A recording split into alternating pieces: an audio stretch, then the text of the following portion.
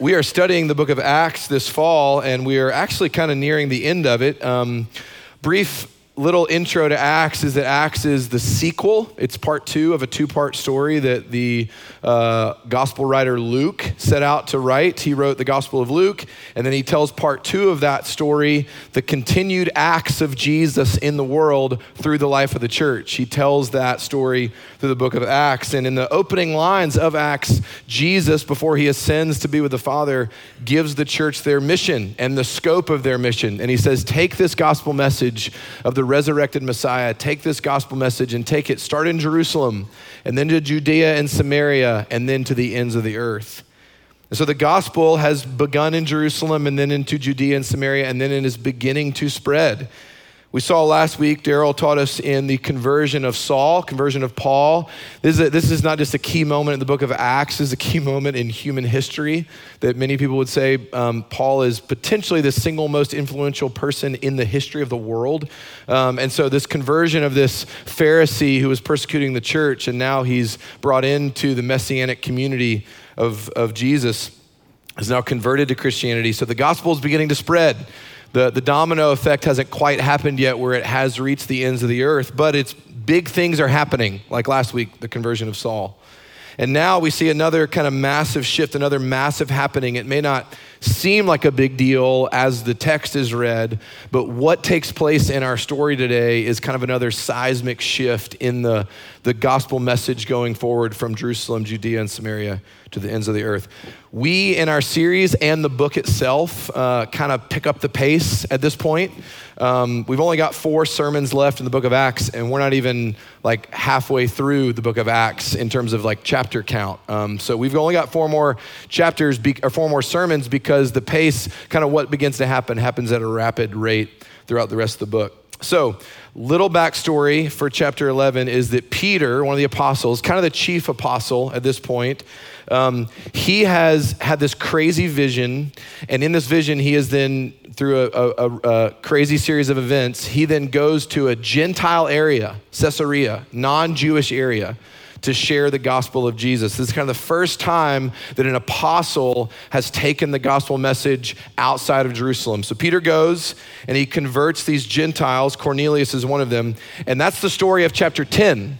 But we're actually studying chapter 11 because word of the chapter 10 events that the gospel has gone to this Gentile area outside of Jerusalem, outside of Israel, that word gets back to Jerusalem and some people aren't happy about it.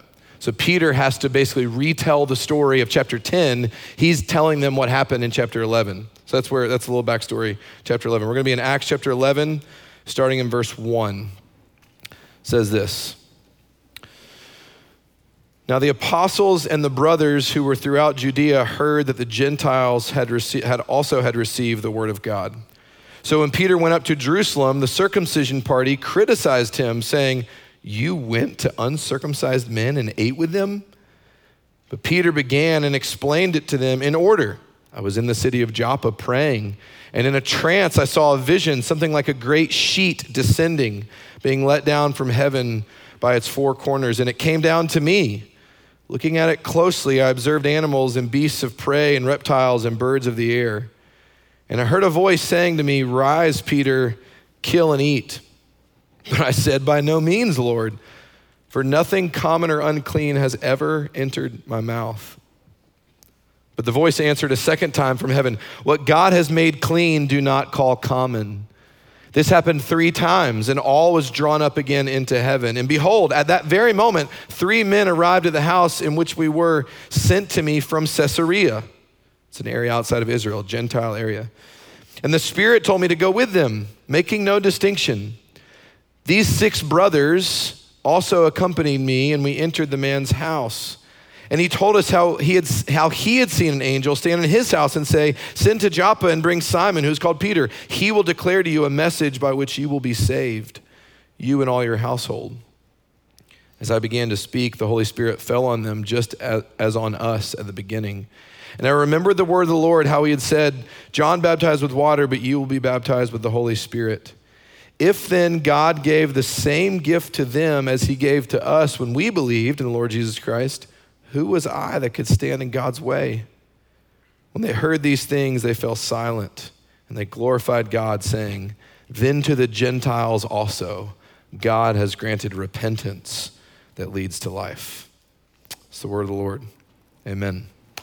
Okay, a lot going on here. Another kind of brief summary, just so that, because I've read this passage 20 times this week, trying to understand it. Reading it once, I won't assume that you totally get the story that just took place. But here's what happened. Peter is retelling in our chapter 11, the events that took place in chapter 10, where this group of Gentile, non-Jewish people they receive a gospel message because Peter is sent there from this crazy group of people who had a vision right after Peter has his vision. Peter has this vision about animals, and it's not just he has this vision about animals, he has a vision of animals. He's hungry, sitting on a rooftop. We find out in chapter 10 he's hungry, and this sheet descends from the skies in his vision. And on that sheet are animals, and not just any animals, but what would have been to an Orthodox Jew unclean animals, ceremonially unclean animals that they couldn't eat. And so Peter has this vision, and Peter is shocked by this vision of these unclean animals, and he hears a voice of the Lord, the voice of Jesus saying, Peter, it's okay to eat these animals. Kill these animals and eat. You're hungry, dude. Eat some bacon. And Peter goes, I can't do it. Surely not, Lord. I will not do this. I've never eaten anything unclean. I would never let anything touch my lips that would make me unclean. And the Lord says again, hey, Peter, kill and eat these animals. Your ceremonial laws of food, your dietary restrictive laws, those were laws in the Old Testament to be of the Jewish people and in the Israelite community. But I'm telling you that those laws are of no purpose anymore. I'm telling you that those laws were really always just signposts. They didn't actually make you clean and unclean, like at the heart level. They were signposts, Peter, that made a deeper reality of the kind of cleansing that you needed in me, Peter. I'm telling you that those food laws don't serve a purpose anymore because I've come. Those dietary laws are out. So Peter has this crazy vision, and then immediately we're told 3 Gentile men show up at his door, and they said, hey, are you Peter? Like, we were told to come here. This man back home had a vision of you, told us to come find you. Will you come to us and tell us whatever message you have to tell us that we're told would save us? So Peter goes with them, meets a man named Cornelius who had the vision. Peter shares the gospel with him, and then a lot happens. He and his household and his community are all brought into the faith. They're all saved. They're baptized, and the Holy Spirit descends on them. And so essentially what Peter discovers in the events of chapter 10 with this vision that's going, the gospel going to the Gentiles, what Peter discovers is then the revelation about the food. Hey, Peter, these things aren't unclean anymore. You thought they were unclean. I'm telling you they're clean. And the revelation about the food is the same revelation about Gentile people. He actually says it in chapter 10. Hey, God showed me that these animals are no longer unclean, and that was meant to be a microcosm to say the Gentile people aren't unclean either, because I've cleaned them too, the Lord says to Peter. They're not on the outside anymore. These people who you have kept at bay, these people who have you've drawn the inner circle. It's the Israelites, it's the Jews, and it's the Gentiles. I'm telling you that line is gone. These people have been cleaned up. These people are not on the outside. These people belong to me, Peter. That's the story of chapter 10. That's what Peter recounts for us in chapter 11. So the question is, why does he have to recount it? Well, because word had made it back to Jerusalem, kind of the central and only city right now where the church has existed. And these Jerusalem Jewish Christians got word that Peter was sharing the gospel and sharing meals with unclean Gentiles. And some of the Jerusalem Christians, they're called the circumcision party, which I heard from a small group this week that someone thought it was like an actual party, like a birthday party. It's not. But it means like the circumcision group of people, right? Like the circumcision group. Circumcision party were not happy about Peter sharing the gospel with Gentile outsiders. So what was this circumcision party? Circumcision, like the dietary laws, but far more significant to an Orthodox Jew, circumcision was the physical sign of the covenant of God to his people. You belong to the people of God if you were circumcised. You belong to the kingdom of God if you were circumcised. It was the physical indicator that was a sign that not only you belong to the covenant group of people, but that you were in. It's all throughout the Old Testament. You do not get into the people of God in the Old Testament unless you are circumcised. It was the sign of the covenant that God made with Abraham, which is the founding covenant of God's people. And so up until this point, if you can imagine this, there is some like kind of understandable resistance from the Jerusalem Christians. We get it a little bit. That up until this point, the only people who have been brought into the faith are Jews. And so all that has been understood so far about this Jesus movement is that it is kind of just a movement within Jerusalem, within Judaism. It's kind of just a Jewish revolution, and it certainly is and was. And so these logical thoughts of the circumcision party thought this way: if Gentiles are becoming Christians, they should also become Jewish culturally. They should also become Jews with the sign of the covenant. Shouldn't they have to undergo the procedure that we had to undergo to join this party? Shouldn't any convert to Christianity be circumcised when they become Christians? Because isn't Christianity just a sign, just a revolution of Judaism? And so the party in Jerusalem hears word that the Gentiles are brought in, and they're saying, whoa, Pete, whoa. You shared the gospel with folks and brought them into the fold of the kingdom, and you didn't make sure they were circumcised? Peter shared a meal with them. They can't believe he shared a meal with them because it was a massive deal to share a meal. It meant like acceptance. It meant inclusion. It meant I'm bringing you in. I approve. We are one together. So they get really mad that he shared a meal with them because it's showing that Peter thinks that these Gentiles are just in. It means that Peter thinks these Gentiles can be accepted and they're still uncircumcised. And so here's the thought pattern of the circumcision party. If those outsiders are uncircumcised, then they may actually be saying that all of our ceremonial and civil and cultural laws are being thrown out. And if all of our ceremonial and cultural and dietary laws are being thrown out, what does that do to our sense of an identity? What does that do to who we love to view ourselves as? What does that do to who we love to believe ourselves to be? That's the question of the passage. That's a lot of explanation to set up the question of the passage. Could Gentile outsiders really become members of this new community without conforming to the demands of the Old Testament law? Could they? That's what's at stake here. That's massive. That's why this is a seismic shift kind of chapter. That's what Peter here has to defend. That's the conversation he has to have with this party. Guys, the Lord sent me to the Gentiles, and guess what? He says this at the end of his recap. He says, guys, he sent them the same Holy Spirit that he sent us. I watched it happen. I was at Pentecost. I know what it's like when the Holy Spirit descends, and I watched the Holy Spirit descend on these people, which means they're in. We can't keep them out anymore. No, they're not circumcised. No, they eat food we've never touched, but they're in. They're in not because they kept the law. They're in because Jesus cleaned them up just like he cleaned us up, and you need to deal with it, is basically what Peter says, my interpretation. But he's passionate about this revelation to the circumcision party back home. We're told later in Acts chapter 11, just a few verses after our story, this is the very first time in history that any group of people are called Christians. It's the first time that term is ever used. Why? Why does Luke want us to know that later on in this chapter where all this is happening?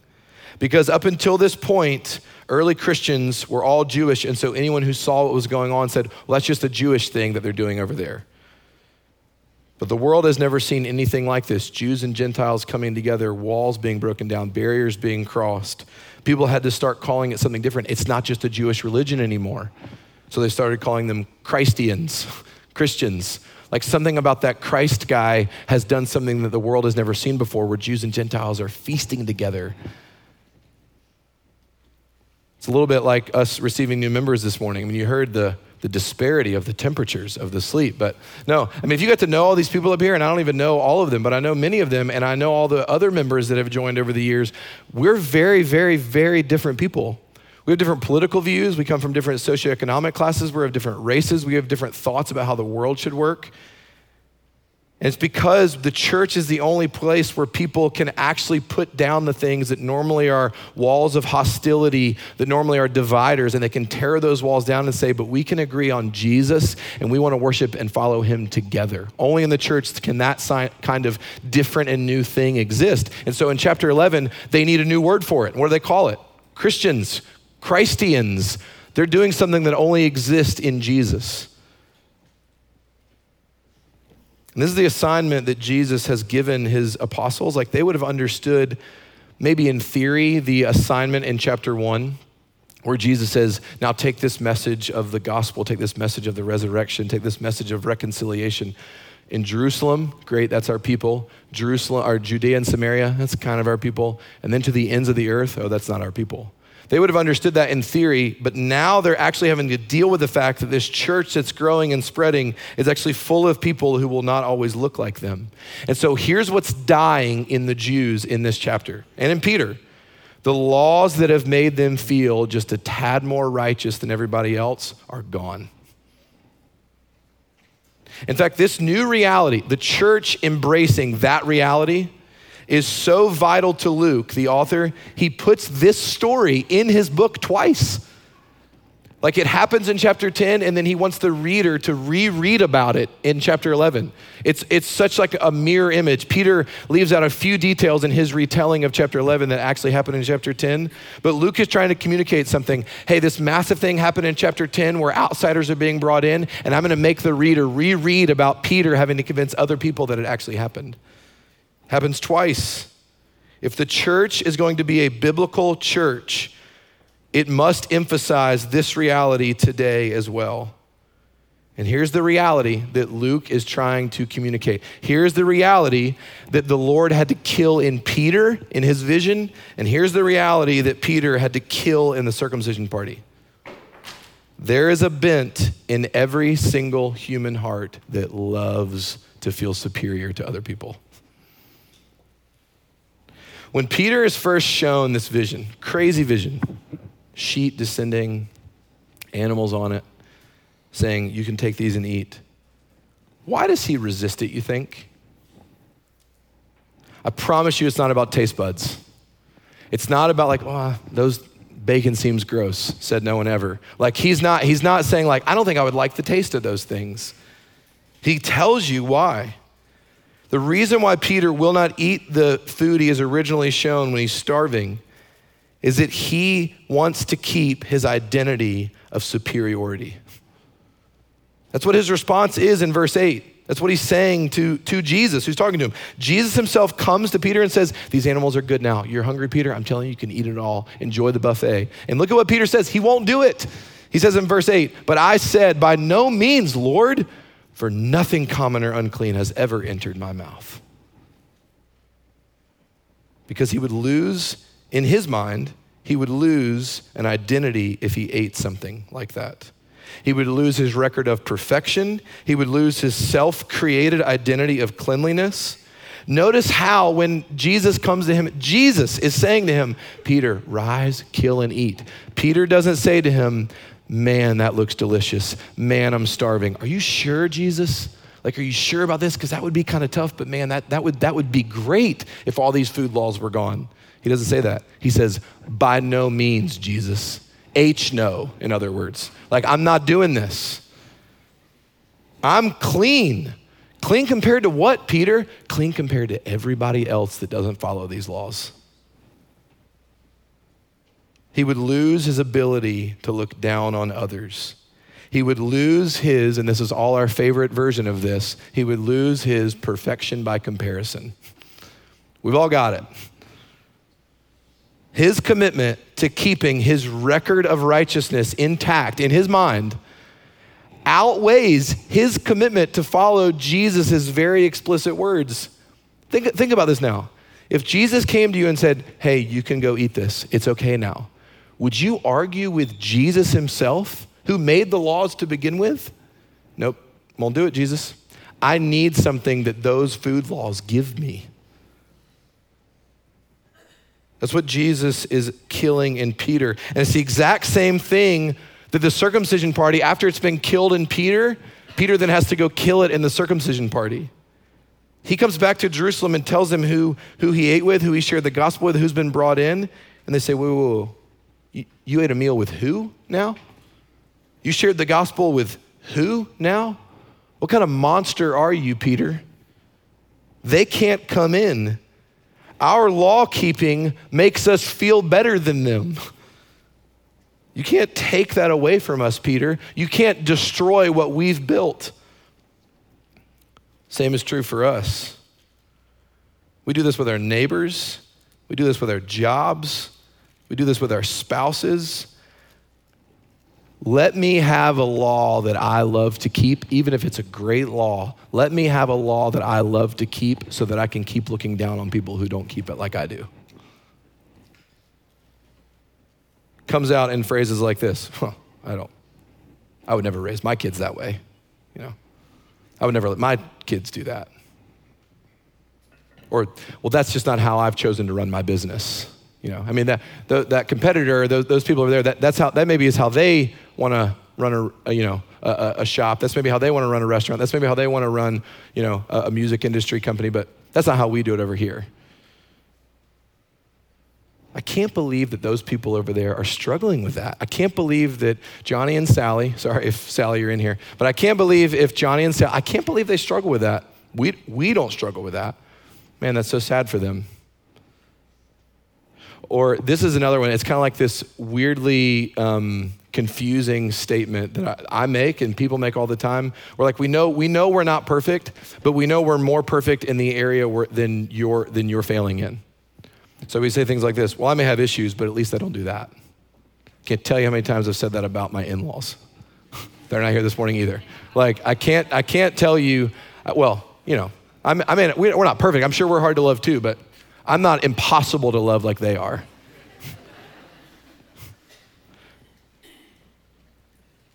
We kind of come up with these lists when we're judging people like this, when we love to look down just a little bit on people. Well, I guess they should have just saved more money then. They wouldn't be in that financial situation if they had just saved more. I guess they should have just worked harder, like they can't quite pay the rent, or they didn't get into the school they wanted to get into, they didn't get the job they wanted to get, they didn't get that deal to go through. I guess they should have just worked a little. Or they're still struggling with that. They're still wrestling with that issue of their life, and I've known them for a long time and they're still wrestling with that. I guess they should have just been more disciplined. I guess they should have taken their spirituality or their emotional health or their relational maturity. They should have just taken it a little bit more seriously and worked on it a little bit harder. I guess they should have just worked out more. They wouldn't still be struggling with their body image if they just worked out a little more. I read an article in The Atlantic this week, because I'm hip, and it's called The Return of the Scarlet Letter. Man, it's good. It's like a referral back to the Nathaniel Hawthorne novel about the Scarlet Letter, the A that they make Prynne, is that her name? Where? I remember high school English. But the Return of the Scarlet Letter is this idea that we're touted as the most inclusive and pluralistic culture of all time. Everybody's welcome. You can believe whatever you want to believe. Like no one can tell you your truth, and no one can speak into what you want to believe until you don't agree with that. And so it's talking about cancel culture and essentially the idea that we love handing out scarlet letters. We love it. We love placing it on people and saying, well, they don't do it the right way. We love saying who's in. We love saying who's out. We love drawing lines for who is on the right side of history and who isn't. And maybe an indication that we all do this inherently and subconsciously is that as we're beginning to talk about self-righteousness and looking down on others and who keeps others in and who pushes other people out, are you thinking about yourself right now or someone else? Like, are you thinking about the other side from whoever disagrees with you, like in your family, like, man, they really do this. You're doing it to them. If you don't know the places where you do this, where you love to have laws to keep so that you can keep looking down on others, look for the place in your life where you make this guttural sound. Because that'll let you know the places that you think, I'm just a little bit better and I can't believe that they're doing that. That little disdain sigh is a great indicator of where you feel better than other people, where you love to have just an inch or a mile of superiority over other people. That's what the Lord has to kill in Peter. That's what Peter is sent to kill in the circumcision party. And it's what this text is meant to kill in us. And here's the biblical response to this. Here's the biblical path forward in this. If you have been saved and clean by Jesus, you have absolutely zero right to feel superior to anybody. Jesus tells a parable in the book of Matthew chapter 20, about a man that owns a vineyard. Parable of the owner of the vineyard, it's called. And in the story, the vineyard owner goes out at the crack of dawn, 6 a.m., and he goes out to find workers for the day to work in his vineyard, which normally would have been enough. Like he goes out at 9 to find workers for the 12-hour shift, and they paid in a day's wages back then. And so you work for a day, you get a day's wages. But then this vineyard owner goes back out, not just at 6 o'clock, he goes back out at 9 o'clock and 12 o'clock and 3 o'clock. And then at the 11th hour, literally at 5 o'clock, the vineyard owner goes back out to find more laborers to come and work in the vineyard for an hour compared to the 12-hour workers in the beginning. And then it comes time to pay, and they're all gathered around, and they're all expecting their day's wages. And so the people who worked 12 hours are expecting to get a little bit more than people who worked 1 hour, right? That would seem fair. Except when Jesus goes to pay the 5 o'clock workers, he pays them a full day's wage. And he pays the people who actually worked a day's wage, he pays them fairly a day's wage. And Jesus says at the end of this parable, that's what my kingdom is like. I give 1 hour workers and I give 12-hour workers the same riches. And the 12-hour workers are livid. They can't believe it. To which the owner of the vineyard says to them, hey guys, newsflash, this is my money. I can do whatever I want to do with my money. Is it not mine to give away? And why are you complaining about you getting paid a very fair wage today? You agreed at 6 a.m., did you not, correct me if I'm wrong, to work a day. I paid you for that day. Why are you grumbling about the people that I chose to be extravagant with? Doesn't the landowner, doesn't the vineyard owner have the right to show grace to whom he wants to show grace to? See, and only the self-righteous think that we're 12-hour workers. The point of the parable is to say, hey, dudes, women, you're all 1 hour workers. All of you. In fact, you might be like 559 workers. There's been only one 12-hour worker, and his name was Jesus, and it's not you. You've all been brought in at the 11th hour. You've all been brought in and given way more than you deserve.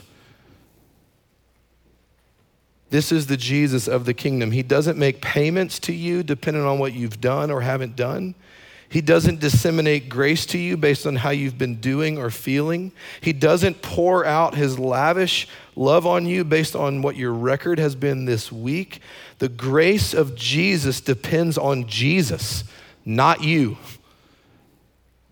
And his stance towards you depends on how he feels about you, not on how you feel about him or even how you feel about you. Because Jesus, the owner of the vineyard, is far more gracious than you know. And he can bring into his kingdom whoever he chooses to bring into his kingdom. He brought you in, didn't he? Therefore, you and I don't get to look down on others that he's brought in. This is so counterintuitive. This is so waging war against our flesh and our nature. This is so hard to get. We balk against this idea. We resist it. In the Acts story, if you go back and read it enough times, one thing begins to kind of stand out in the recap that Peter gives and in the actual story of chapter 10. It takes 3, what one theologian called hammer blows from the Lord to drive this stake into Peter's heart before he loses his prejudice and his spiritual superiority. 3 times. He has a vision. Like that should be enough, y'all. Like if you saw a vision from the Lord saying, hey, take and eat, and I've made these animals clean, and like you can eat them now and don't call unclean what I've called clean, that should be enough. Peter still doesn't get it. Guess what he needs to then really get it? Other people have to come up and show up at his house at exactly that moment. And then he gets to the house and Cornelius confirms the same thing, and then Peter gets it. Takes 3 hammer blows. And then if you go back and read verse 10, the vision itself, this blew me away. On like the 9th read through this week, I've realized, oh my gosh, on the vision itself, the vision has to happen 3 times.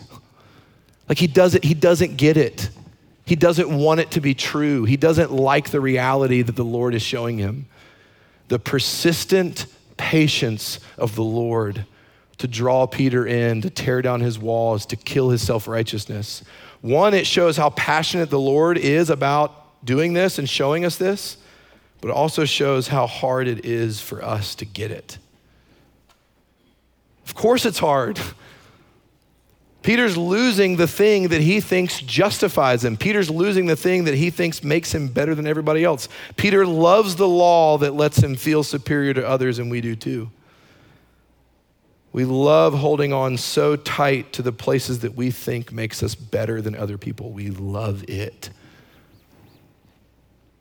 I'm more woke than them. I'm more righteous than them. I'm more informed than them. I work out more than them. I'm more educated than them. I'm more wealthy than them. I'm more responsible than them. I'm more emotionally in tune than they are. That's just my list.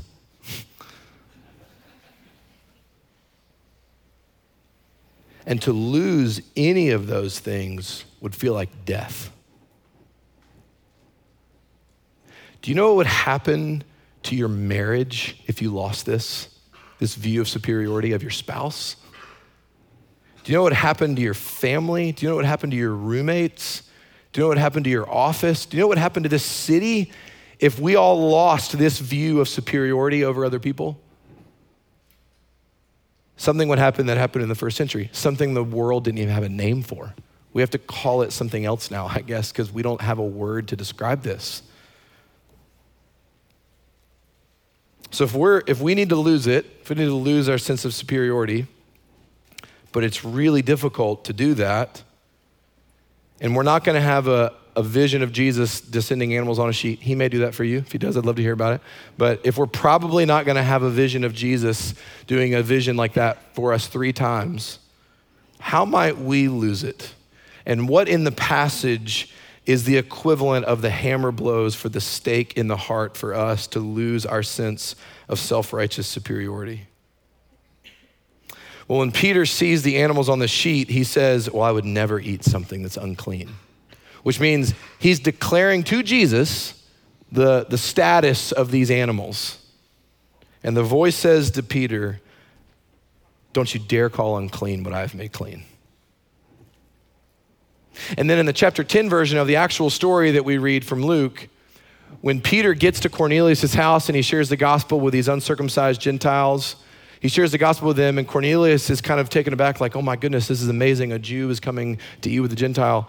Peter says to Cornelius, essentially, almost verbatim, the same words that Jesus said to Peter about the food, Peter says to Cornelius about people. My God said, how dare I call unclean what he has made clean? I will not call you unclean, Cornelius. You're clean now. If Jesus has washed someone with his blood, you have absolutely no right to look down on them. Don't you dare call unclean what he has cleaned. But here's the kicker. He feels that way about you too. He's cleaned you. He's made you spotless and without blemish. And don't you dare call unclean what God has made clean by the blood on his hands. You don't get to talk to you about you that way. And so the only people that never think they're better than others are the people who are wrecked by a Jesus who considered them better than himself. That's what Philippians 2 says, that in his humility, Jesus thought you more valuable than him. Jesus actually thought you worth more than him. And he gave his very life to prove it. And he went to the bottom of your darkness and he cleaned you from all of it. And so if you know that that's what Jesus has done for you, it kills all of the self-righteous superiority when we look at others. We're all 1-hour workers in here. And we've all been made clean. And the more we ruminate on our Jesus who has made us clean, the more humble we will be and the more we will invite others in to the same feast. Let's pray. Jesus, it's hard to hear these words, not just because it kills our keeping of our own self-righteous laws. It's hard to hear these words that you might look at us as we think of ourselves in our own self-condemnation, you would tell us, don't you dare call unclean what I've called clean. Don't you dare call unclean what I've made clean. And so Jesus, as we ruminate on it, would you have it chisel away at our bedrock of self-righteousness that we've built our life on? That we love looking down on others, we love looking down on people who don't do it like we do it.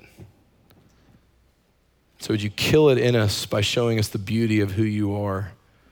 Would you wreck us? Would you wreck us with the story of the king who considered us better than himself to come and make us his own, we pray. In your name, amen.